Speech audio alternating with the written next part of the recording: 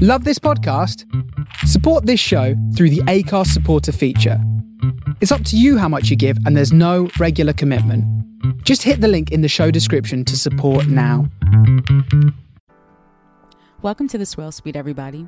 This week on the podcast, we have Donae Burston. If you didn't know, Donae Burston is born in Baltimore, a Clark Atlanta graduate. He has a degree in math and industrial engineering. Not only that, but he is a luxury and wine spirits leader in this industry with over 15 years of experience. Donae wanted to create a Saint-Tropez rosé. So in 2019, he released Le Fête du Rosé. Before we get into his story, Glennis and I talk about champagne events that we attended, and we catch up with Leslie. Cheers. Welcome to the Swell Suite, everybody. It's not Wednesday. It's going to be Thursday. Hey, y'all. Glennis and Leslie. Hello. Hey, it is Wednesday. It's gonna be it's Wednesday right now, but we're gonna it's gonna air tomorrow, so it'll be Thursday. I was like, okay, don't confuse me. Hold up. Damn, I done missed the whole day. Oh my goodness. It's Thursday. It will be Thursday. Yes. Thursday. All right. How are you guys? I can go with the bib. Fine. Are you ready for Thanksgiving? No, I didn't realize how close it was. Right, it's next week. This month and this year has gone by so fast. Yeah, I agree. It really has. Shout out to Tanisha. She is at TexCom right now in Texas. It looks like she's having a blast with other wine family and tasting some good Texas wine. I saw her there that she was touchdown in the US of A. Yeah. Yep. Hopefully she will breeze through these streets here and we could have a reunion.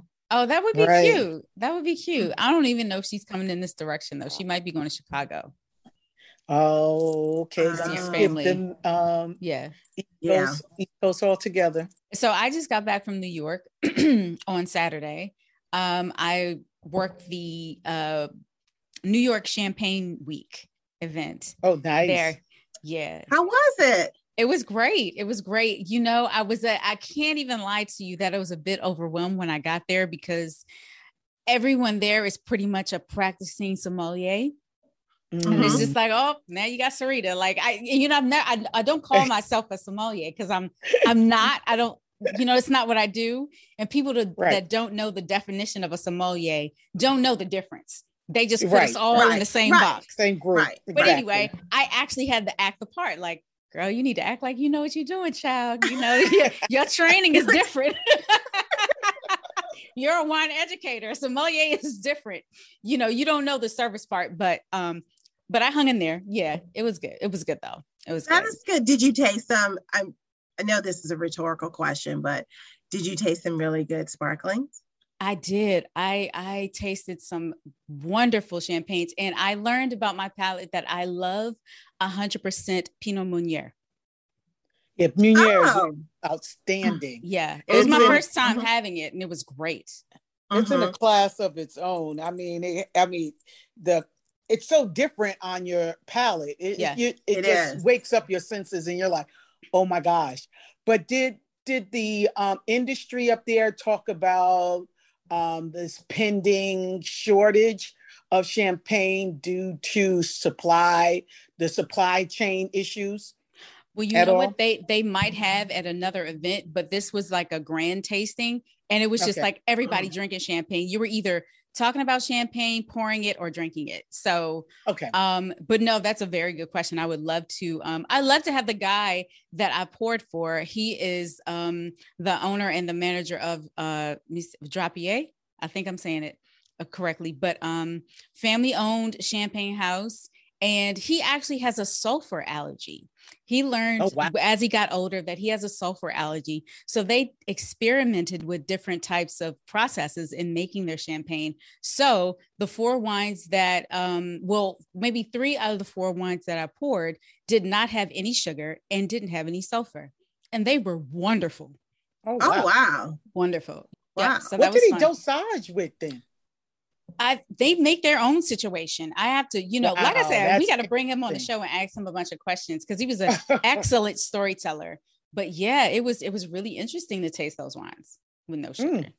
That would be great. And maybe in January. Yeah, and there were a few people who I hate to admit that they were Black, and they were like, no, I don't do, because they were all like Brut Nature, and they were like, no, I don't do Brut Nature. It's too dry. What? So, but I was like, I was like, so can we taste it, please? I was going to ask you, had they tried it, or were they just like, no, they don't. Yeah, they don't care for it, because it's one thing to try it and say it's not my jam. Yeah. So one girl who walked up, she was just like, I tried it once. It's not my thing. Let me just taste one. And I was like, can I convince you to taste another? I just want you to taste them all. And she actually liked it. I was like, see, every wine is not built the same, Exactly. So that's cool. Something that I always say, especially to us, and especially when we pay to go to any wine event. Once you pay your entrance fee and you're not paying per taste, it's free. Try it and spit it in a spittoon if you don't like it. You might be surprised that you found something that, you didn't think you were going to like, but you end up liking it, especially when you already paid for it. 100% agree. Yeah. Well, I have, I went to the Perrier-Jouet tasting here. Oh, yes. DC. How was that? It was freaking phenomenal. I have 5 cards for us to have some guests on. So yeah, I got to taste the unicorn of Perrier-Jouet, the rosé belly poke. I was doing a jig up in that camp. I said, let me tell y'all something. I'm not going nowhere, because I asked the young lady who was the district manager. I said, I see the belly poke, the Blanc de Blanc. And she said, and the other Blanc de Blanc. I said, will you be pouring the rosé by any chance? She said, we have 1 bottle and we'll probably pour it at the end. I said, well, I'm going to be right here until they kick us out, because I am going to catch the unicorn tonight. That's exactly what I was going. And it was actually, it was really well put together. And who can beat just drinking Perrier-Jouet all day? And they did have some GH Mum too, because she represents GH Mum as well. So, but it was an excellent event. That's wonderful. Yeah, the pictures look great. It looked like y'all had fun. Yeah, we had a good time. Leslie, how you doing? I am doing well. Getting ready for Thanksgiving sales, Christmas sales, Black Friday sales, just sales. Hustling. Yeah, so proud of you. Thank you. Yeah. Thank you very much.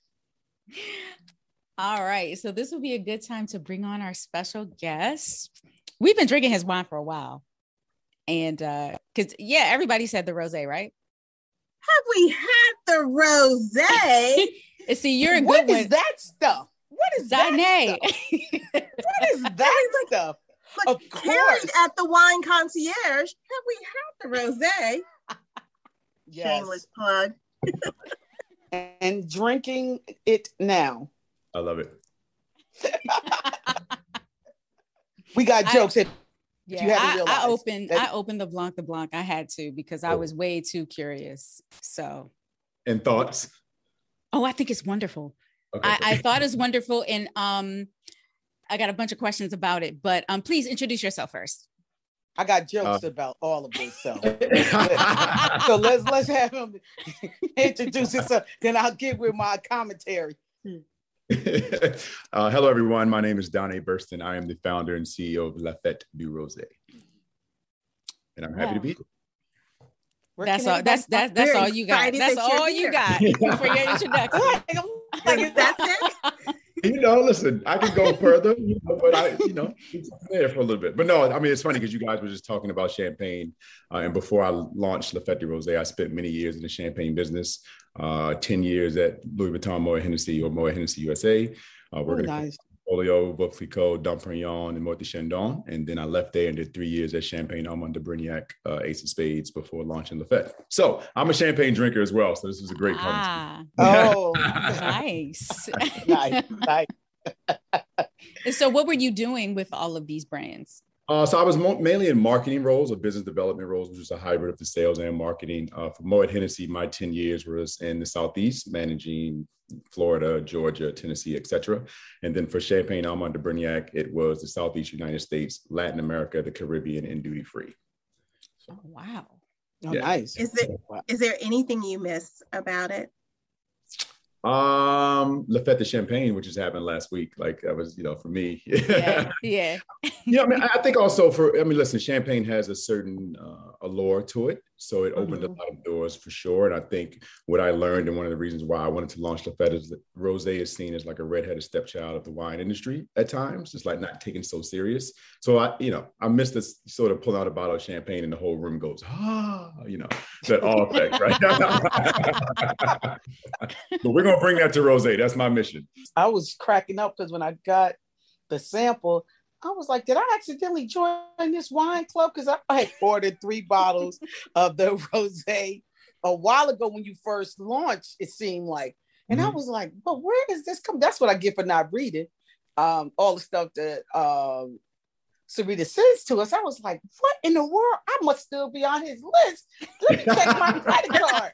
I was over here. I was like, then I went back. I was like, okay, you got to read all this stuff because it's been a lot going on. I was like, oh, he's going to be a guest tonight. So, okay, that's my joke. That's my joke. You did not charge your card. That's funny. So, Donae, tell us about your trip to Saint-Tropez that launched, that gave you the idea for your rosé. So the first initial time I ever had rosé in my life was in Saint-Tropez for my 30th birthday party. So, listening to Puff, he said, have you ever been to Saint-Tropez? Your man don't play, all that stuff. So I was like, I'm going to Saint-Tropez. So I ran there, was hanging out at the time working on Hennessy. So there was a local Hennessy rep that was kind of showing me around. We go to Nikki Beach. I'm not going to speak myself, but this is a while ago when Nikki Beach was at the height of like beach club hysteria, and they were all drinking what I thought really was white Zinfandel. And I'm like, why are they drinking all this like white Zinfandel wine? So I had a glass, and then it just became this thing, like, because I was in this amazing party with rosé wine or white Zinfandel in my hand. So the nostalgia between my 30th birthday party and rosé became a thing. Fast forward, I started working on the champagne brands, and we would always have meetings twice a year in France, typically in February, and then again sometime in the summer. And we would all skate down to the south of France, like we're going down to the south. So I just started to really fall in love with that area of the world, which again, rosé was there, water. Water give you rosé wine. So I was just in love with the whole south of France. It's one of my favorite places in the world. And then in 2017, I was there working at Ace for the Cannes Film Festival, and we were at a pre-Amphar Gala cocktail party. And it just so happened that a gentleman at the event was the owner of the winery in Saint-Tropez, and I struck up a conversation with him and told him I wanted to do rosé wine. He looked at me like, you're crazy. I don't know what you're talking about. And I just kept going and got his information, and later hit him up. And, that's when the train began to ride. But it was a long process between then and there, but that's how the whole thing came about. How did you pick the name for the brand?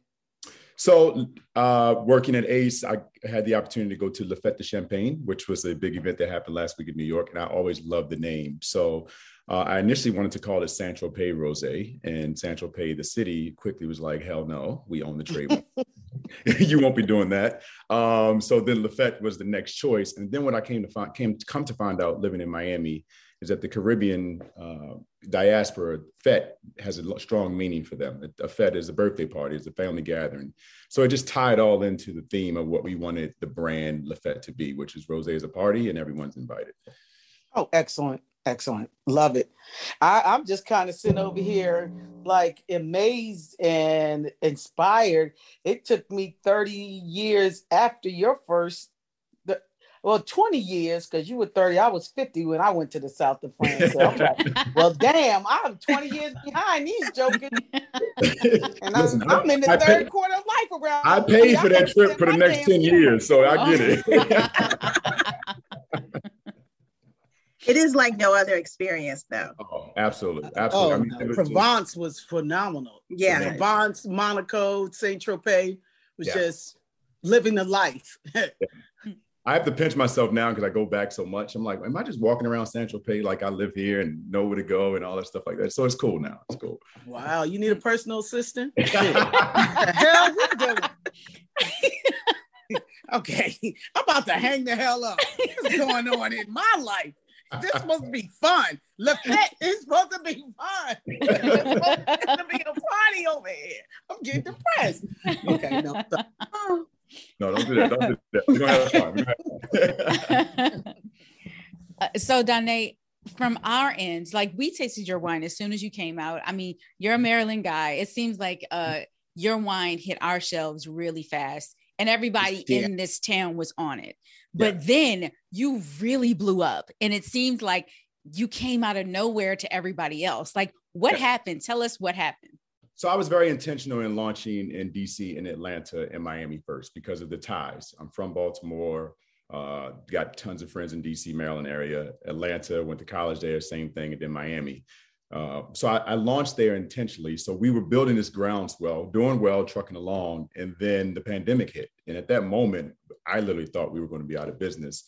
And then we just decided, let's just start selling online. Even though it was illegal, we were just like, we don't care. We're going to start selling wine online. And then that infamous day when D Nice held up that bottle when he was DJing for all those people, for 100,000 people. And that's when it just began to go through the roof. So then 2 weeks later was Carmelo Anthony interview. And a couple of weeks later was Michael Strahan. And then it was just like, I just couldn't keep up at that point. But, I mean, DC was the impetus. And to this day, Maryland, DC is still our number one market. Whenever we do online sales through Reserve or et cetera, we can see the population of that region that holds us down the most. It's funny because, people think like it's an overnight success, but really, like, how long did it really take? I started this process from the conversations to now in 2017. We actually launched in 2019 and was struggling because, you're trying two people running around trying to sell the brand. So it really didn't hit to what people think it is now until May of this year, I think, because once the Constellation announcement came out is when retailers started calling us. So we went from 9 states to 34 markets just in the last 6-7 months. That's excellent because it's always outstanding. A struggle to find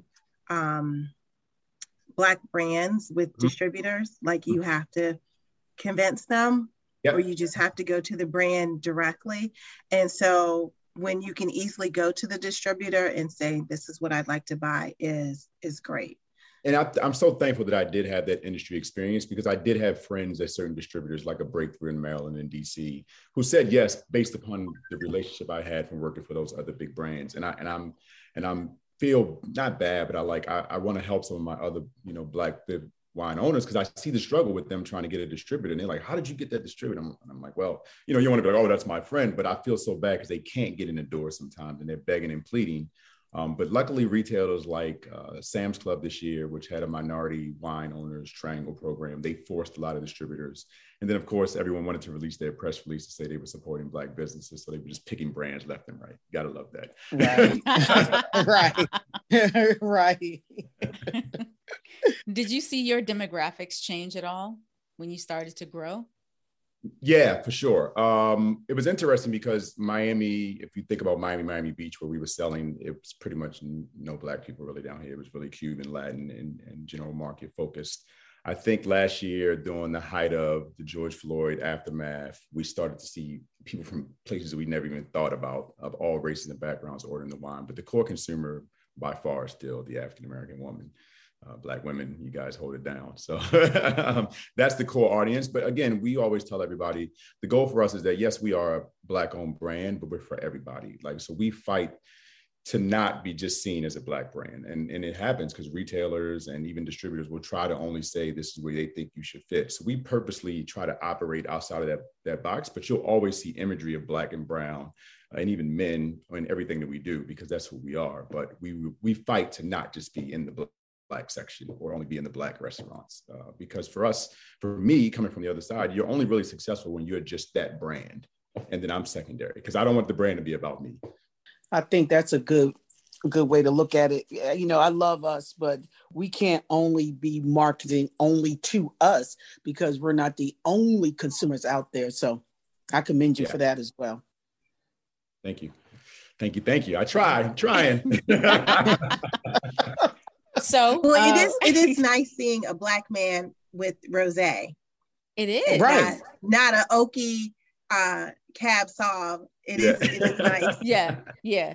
Well, I wasn't a wine person. I'm still really not to this day. It was just really. No, at all. I'm a champagne person, and then I was like, give me tequila. But because I love rosé, it just was something that I was really passionate about. But overall, the whole, you guys can talk about wine, and I kind of always slide to the back, like, yeah. I'm gonna go. And I was just about to ask you about your wine. Well, I know enough about the ones that I make, and I'm learning more now, so I'm starting to get into it. But I'm not like Andre Mack. I'm not like Carlton and those guys. I'm like, sure. That's not me. So I can market the hell out of it, though. You want me to market it? Give it to me. I got it. So tell us about the wines that you sent us. Yeah. So first you have La Fête du Rosé, which is our Côte de Provence rosé produced in the heart of Saint-Tropez.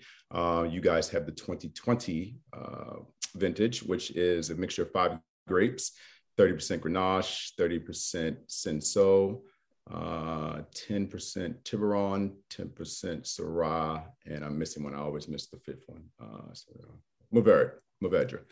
So that's that. That is the rosé. It's aged in steel tanks up to actually 5 months. So most other rosé brands from France are only doing 3 months, which is why our vintage is always a little bit lagging in the market, and that's intentional.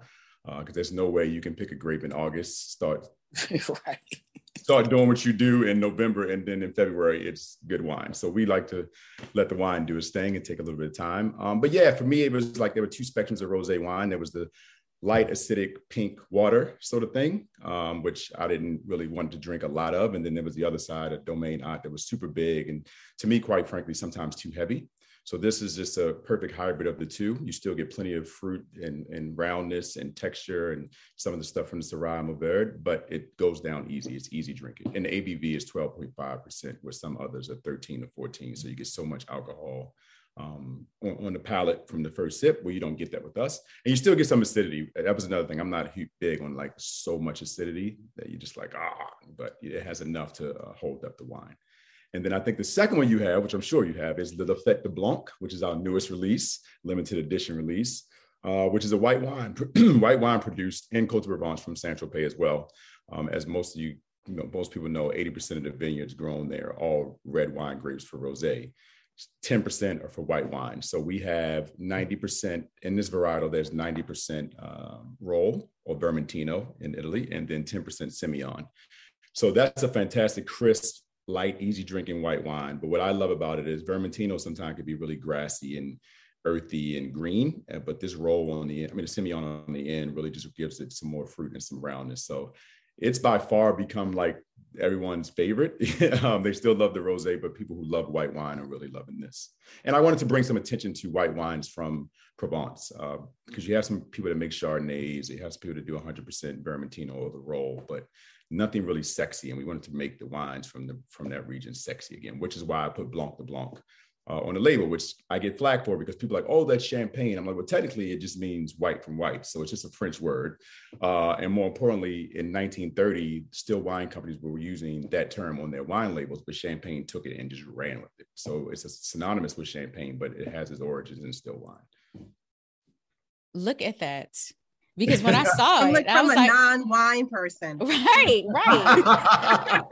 When I saw it, I was like, oh, so this is probably a Chardonnay. And then I opened it and tasted it. I was like, nope, this is not a Chardonnay. Let me see what it is. Then I looked it up and saw the varietals. It's, first of all, it's excellent.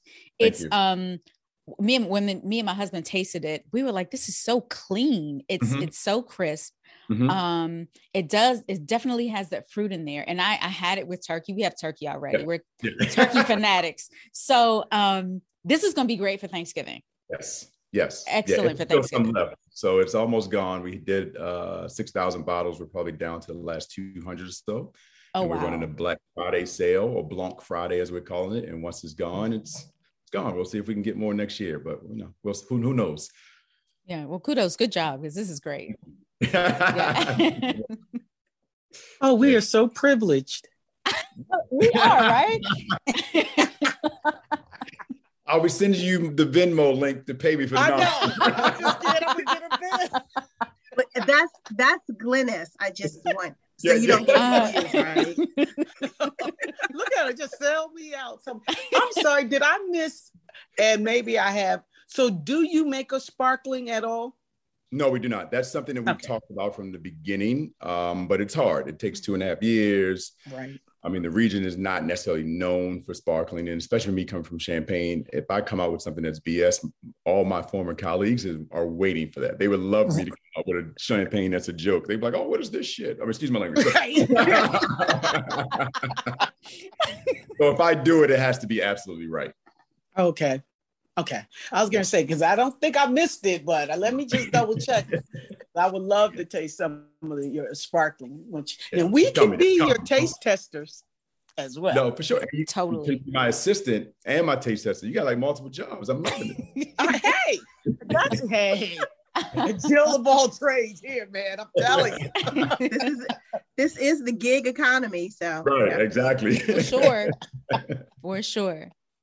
So are you going to make anything else? Do you have anything else in your foresight?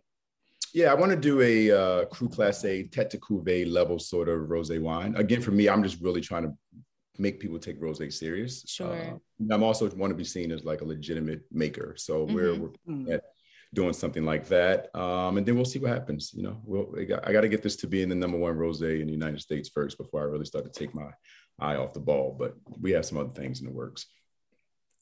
So do you think people do take rosé seriously now, or where do you, in that scale of where you started to now, where do you think people reside? I didn't understand that it wasn't really taken seriously until you really get into the business and you start talking to people about rosé in the wintertime. I was just in New York in October, end of October, beginning of November, and they were just like, rosé season's over. I'm like, what do you mean? And they're like, so they were taking it off lists, they were taking it off the floors and liquor stores and stuff. And I just don't understand that mindset, because if you can drink a white wine year round, which is still chilled down, you can certainly drink a rosé. So I think all of those things are changing. The seasonality is going away. I think great restaurants are starting to leave it on their list to show people it pairs with food year round. But there's still some work to be done. I mean, there's a lot of good rosé and there's a lot of bad rosé. And some of the bad rosés are winning. So until some of the good ones actually start to get their shine, you know, it's going to be tough. I would say maybe 3 or 4 years ago, Sarita had read us an article about rosés and how it was becoming more of a year-round wine, and how men are embracing rosé more than previously. Yes. Before, do you notice, I know you said like Black women are your leading demographic, but do you notice more men are ordering rosé? We started the brand, so from a digital analytics standpoint, our following used to be 80-20, and we're now 60-40 male to female, or female, 60% female, 40% male. So we're seeing for ourselves as a brand, but I think it's because we are removing the flowers and pink dresses and that whole stigma of what rosé is. And we're just talking about it from what it is. It's a great wine. We do rosé and cigar pairings for guys. They see themselves on our Instagram, you know, a man drinking rosé, and it looks cool. We have on J's and t-shirts and all those sort of things. So I think collectively, if the industry or the rosé category can show more of that, certainly they will help it. But it started off with real men drink pink. So everything was around that, sort of like still associated with pink. And then we just were like, we're not even touching that. We're just going to show like rosé is cool and men can drink it. It's fine. Yeah. You don't have to have your pinky in the air when you're drinking it. It's okay. But yes, it's happening, which is a good thing, So what advice would you give to other minorities who are trying to find their way through this industry? Yeah, I think it's a tough industry. You got to know your shit, your stuff. Like if you can take an opportunity to work as an intern or part-time in a retail store, that's super big. If you can, you know, go work at a distributor somehow and learn the number, because the nomenclature and the speak and the language alone behind the scenes is so hard. If you come in and have no knowledge of that, like that's the first way they can weed you out. And then also not come in green, because I think we all come in green thinking, oh, we're going to make this brand and it's going to be 30,000 cases next week and everybody's going to love us. And it's just not going to happen that way. Like the 3-tier system makes it so much harder for a brand to really take off in that manner. So I think remaining positive, remaining consistent, but knowing your stuff. You have to know the ins and out of the business. Do a lot of reading, get a mentor, because that's the stuff that they use to just weed people out. I mean, even for me right now, with some of, the notoriety that we have, the daily fights with these distributors and retail, like, it's insane. But I'm not going to give up, but that's their way of making people give up. Anything to add, Leslie, since you're kind of in this business too? Yeah, for sure. Yeah, you're in the same lane. No, I echo everything he says 1000%. It's interesting to come from the media perspective in wine, and you think that but once you get on the other side and the producing and the sales or what have you, it is a totally different language. It is people will try to punk you. Yes. Without question there, and you just have to put your big girl panties on and just try to weave through it, and having a mentor to go to and say, is this right? Like, yep. Are these terms right? Or are they just setting these terms for me? Is good to have. You can get your good lawyers, specific lawyers, specific things. I have lawyers that negotiate the contracts with the winery. I have trademark lawyers over here. Like, no lawyer's a jack of all trade. Get industry specific lawyers that are experts in that particular field, and they will be everything to you. Most definitely. Yep. Interesting. So last series question, Donae, tell us about your philanthropy. Yeah, I mean, so we donate to 2 causes, but our overarching main one is giving travel experiences to underserved kids, underrepresented, underserved minority kids. And that was so important for me. I grew up watching Lifestyles of the Rich and Famous, so I always knew I wanted to travel the world. So once I had the first opportunity to do so, I did. But more importantly, what I learned from traveling around was that it changed me. It changed my mindset. It opened the world to me. It really, I have friends around the world because of it. And I think if we can give those experiences to kids, underserved kids early on, it will change their minds as well. They can start to see beyond their block, their city, or even the United States. And it just makes you better global citizens. That was the first reason. And then 2, what I learned in business is that when I went to these champagne dinners, and you're at these dinners next to these people and they start to talk about certain topics, travel was another thing that we could all start to talk about. Oh, have you been here? Or where are you going to go this summer? Or yes, my son's going to backpack here, and all of that. And I found that, other minorities that worked in the business that hadn't done any traveling, they were ostracized a little bit. So I wanted to give those kids a head start, even as far as going to college and saying, oh yeah, I've been to Africa, I've been to the Caribbean. So they're just not like, what are you talking about?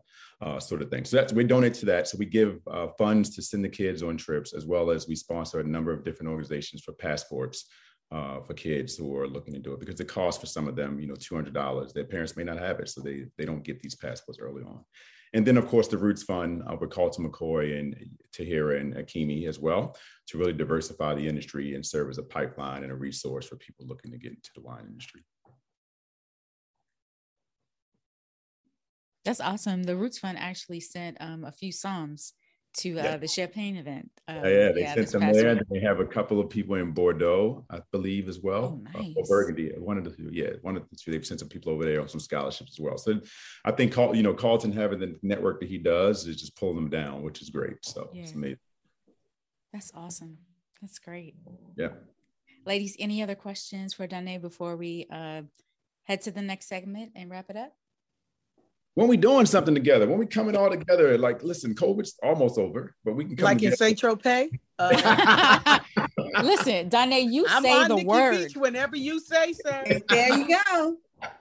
I mean, we are planning some, as the world begins to open back up. We've gotten so many requests to go to the winery or tours, etc. So we are looking to do some sort of consumer sort of facing thing very soon. I'm not sure Saint-Tropez is ready for all us to show up at once, but we'll see. Glynis, do you mind if I tell this story about when we were taking pictures at the hotel? No, go right ahead, sweetheart. Okay. So what was it, like 2016? 2016. Was it 15 of us? It was 16 of us. It was 16. Okay, so it was 16 Black women, and we were in Monte Carlo. Mm-hmm. And it was Glennis's birthday, and we had to step and repeat in the hotel lobby. So we were taking pictures and we were all hyped and what have you, because we were celebrating Glenda's birthday. And some non-African Americans said, look at the Africanos. Oh. And we were like, no, we're Americans. We're Black Americans. Yes. Yeah. Yep. They just made the assumption we were African. I get that all the time. They be like, oh, you're African, or my brother. Like, that's the Africans will do it to you too. My brother. I'm like, I'm not from Africa. Yes, you are. Don't deny yourself. I'm like, because they'll quickly deny us, but they don't want us to deny them. Let's keep it whole in perspective. No, I'm from New Jersey. That's where I was born and raised. Okay. Thank you. I'm from Baltimore. I'm not from Africa. Yeah, I mean, it's interesting that happens a lot. And then, I get am I going to market my brand to rappers sort of thing? I get that a lot too over there. I'm like, all right, guys, it's more of us than just rappers. Yeah, exactly. Right. And we represent all industries. Come on. Exactly. I think that's it. That can be somewhat insulting to make that kind of comment. But you know what I learned? Privilege does. It's not necessarily racism, it's classism. Yeah. It's a very structural society based upon class. And very much so. And they just can't operate outside of it. No matter what, they just fall into it and they go along with it. So. Oh, I totally agree. I totally agree on that. Yes. Do people assume that your wine is sweet because you're black owner? All day long. It's from Provence, though. I mean, Saint-Tropez is like, it's from France, though. They see the color and they just assume the color. And then here I come walking in. They're like, oh, I thought it was going to be sweeter than this. I'm like, but why? Why? Right. Exactly why. And then you get to watch them stumble and fumble over their words. Love that. Yeah, and then they always, this is actually really good. I'm like, did you think it wasn't going to be? Wasn't going to be. But I love it. I mean, I'm a petty person. I'm like Michael Jordan. The more you do shit like that to me, it just feeds me to keep going. So I'm like, oh yes. Oh gosh, I love it. All right, Donae. So this part of the show, we just have a handful of questions that we're going to ask everybody. And just to get to know you a little bit better. They're very light. Okay, here we go. What do you eat? What is the first thing you eat on your Thanksgiving plate? Oh, I don't like my food to touch on the Thanksgiving plate. So that's you wanted him? Yeah,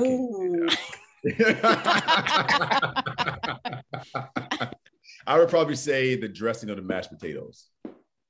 Yeah. Okay. Yeah.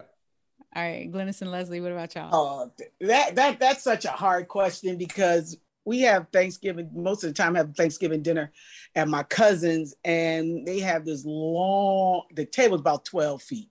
And I swear there's like 10 vegetables, 5 starches, plethora of meats. It's just like a small country worth of food in this one house on this one table. So I always, depending on what end of the table I'm at, is where I start with that plate of food, because then I have to take a break. And this is a true story. So this could change over depending on what year it is. So most of the time I try to position myself near the mac and cheese because that seems to go first. So, and while I'm walking around the table, I just snack on what I got. So it's more than likely it's the mac and cheese or the collards. Those are the two for me. Got you. I put the perfect bite together of cornbread dressing, yams, and ham. That's okay. It all at once. Yeah. So me, I do something similar. I take the dressing, the turkey, the gravy, and the cranberry sauce in one little spork, the fork, and then I try it. Yeah. So like a big Thanksgiving bite, and then I can eat everything else. Right. Yeah. I need all of that together first. So I like my food to touch. Yeah. I'm like, I was freaking out right there. Like, don't let the juice from the greens run into you. Oh, I want a new plate. Give me a new plate.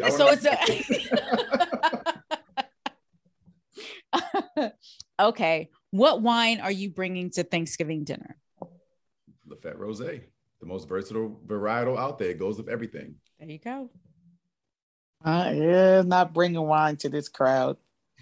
It's gonna be beer. Okay, well that's fair. Save the wine for you. Yeah, because most of them don't drink wine like I drink wine, and if it is, I got to explain it, and it's just I just want to sit down and eat. So I bring the beer and just have iced tea. I'm not. Okay. Not with this. No, just that's too fair. Much. That's fair. I'm in Glennis's camp, so I'm just drinking for myself.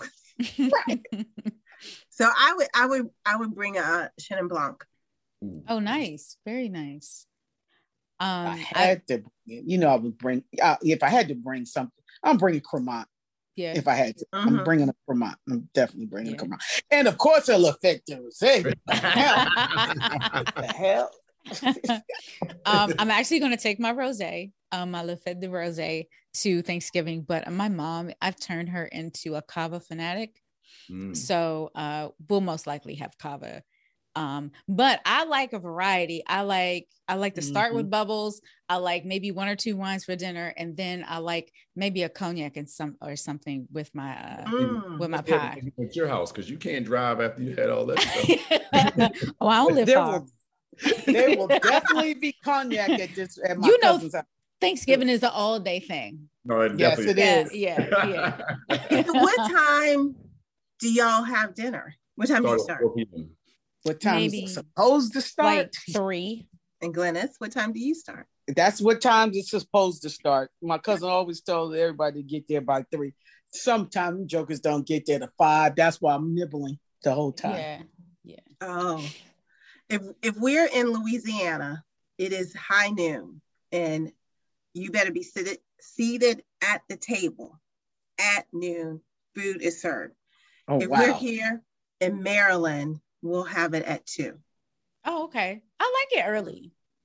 Me too. But you can run around and go see other houses. That's my whole thing. I'm like, I'm gone. Next one. Does your family play games on holidays? If so, which one? No, man. Oh, wait, what'd you say, Donae? That would cause a fight. No games. It's spades at ours. Yeah.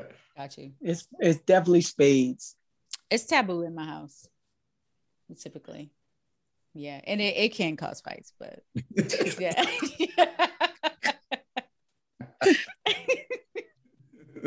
There's a lot of trash talking, a lot of table pounding. And have y'all ever played spoons? No. Not at Thanksgiving, but I played spoons before. No, usually spoons. No, spoons will make you fight. Like for real. Sounds like dominoes. Yeah. All right. Oh, Leslie, did you have a game? My aunts and uncles will play Bid Whist. Okay. Got you. All right. Name a Thanksgiving dish that only certain people can make. Mac and cheese. Yeah, mac and cheese. Everybody can't make that. No. And rice dressing. I'm sorry. Rice dressing. What's that? Like rice pudding? No. Like I was going to answer. What is that? I was going to answer with it's rice dressing. It's dirty rice. It's dirty rice. Oh, okay. Not everybody can make, but it's called rice dressing. Yeah. Everybody can't make stuffing neither. It's true. It's true. Yeah. Very true. Oh, and let's be honest, not everybody can cook a turkey too. You ain't lying. You ain't never lied. We can go right on down the table. Yeah, and also greens. Oh yeah. Guys, so I say college. Yeah, like greens. Ooh. Yeah. All right. All right. Last question is for Donae. All right. You received last minute tickets to a game. What 2 teams would you skip Thanksgiving for? Oh, I've done this, and Christmas Day. When the Heat were on that thing, I didn't miss a Christmas game. I didn't care. You just be mad at me. So I would say right now, I would do Lakers and Golden State. Yeah. Good choice. Yeah. That is a good choice. I would say, because I am a diehard Washingtonian fan, and the Wizards are actually winning this year. They are winning. We're gonna knock on something.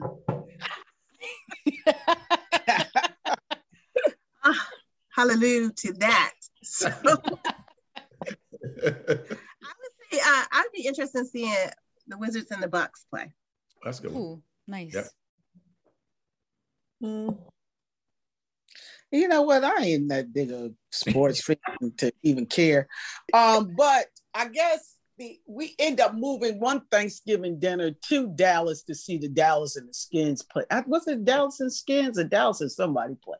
No, it's the Skins because excuse me, the Washington team. Yeah. Well, then it was the Skins. So, and yeah, they always play on Thanksgiving. They always play on Thanksgiving. Yeah.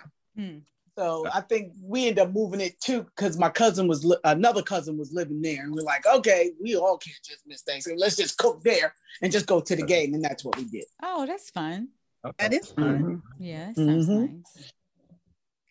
Well, Donae, this was fantastic. Thank you for joining us today. No, thank you for having me. I've had a great time, and I'm certainly coming back again. Or we're going to of course in DC, Maryland, when things get going again. Thank you so much for the invite. I appreciate it.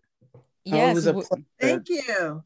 Where can everybody follow you and find your wine? You can follow me personally on Instagram at Thurston Burston III. Yeah, I told you I thought I was lifestyles everything famous. And then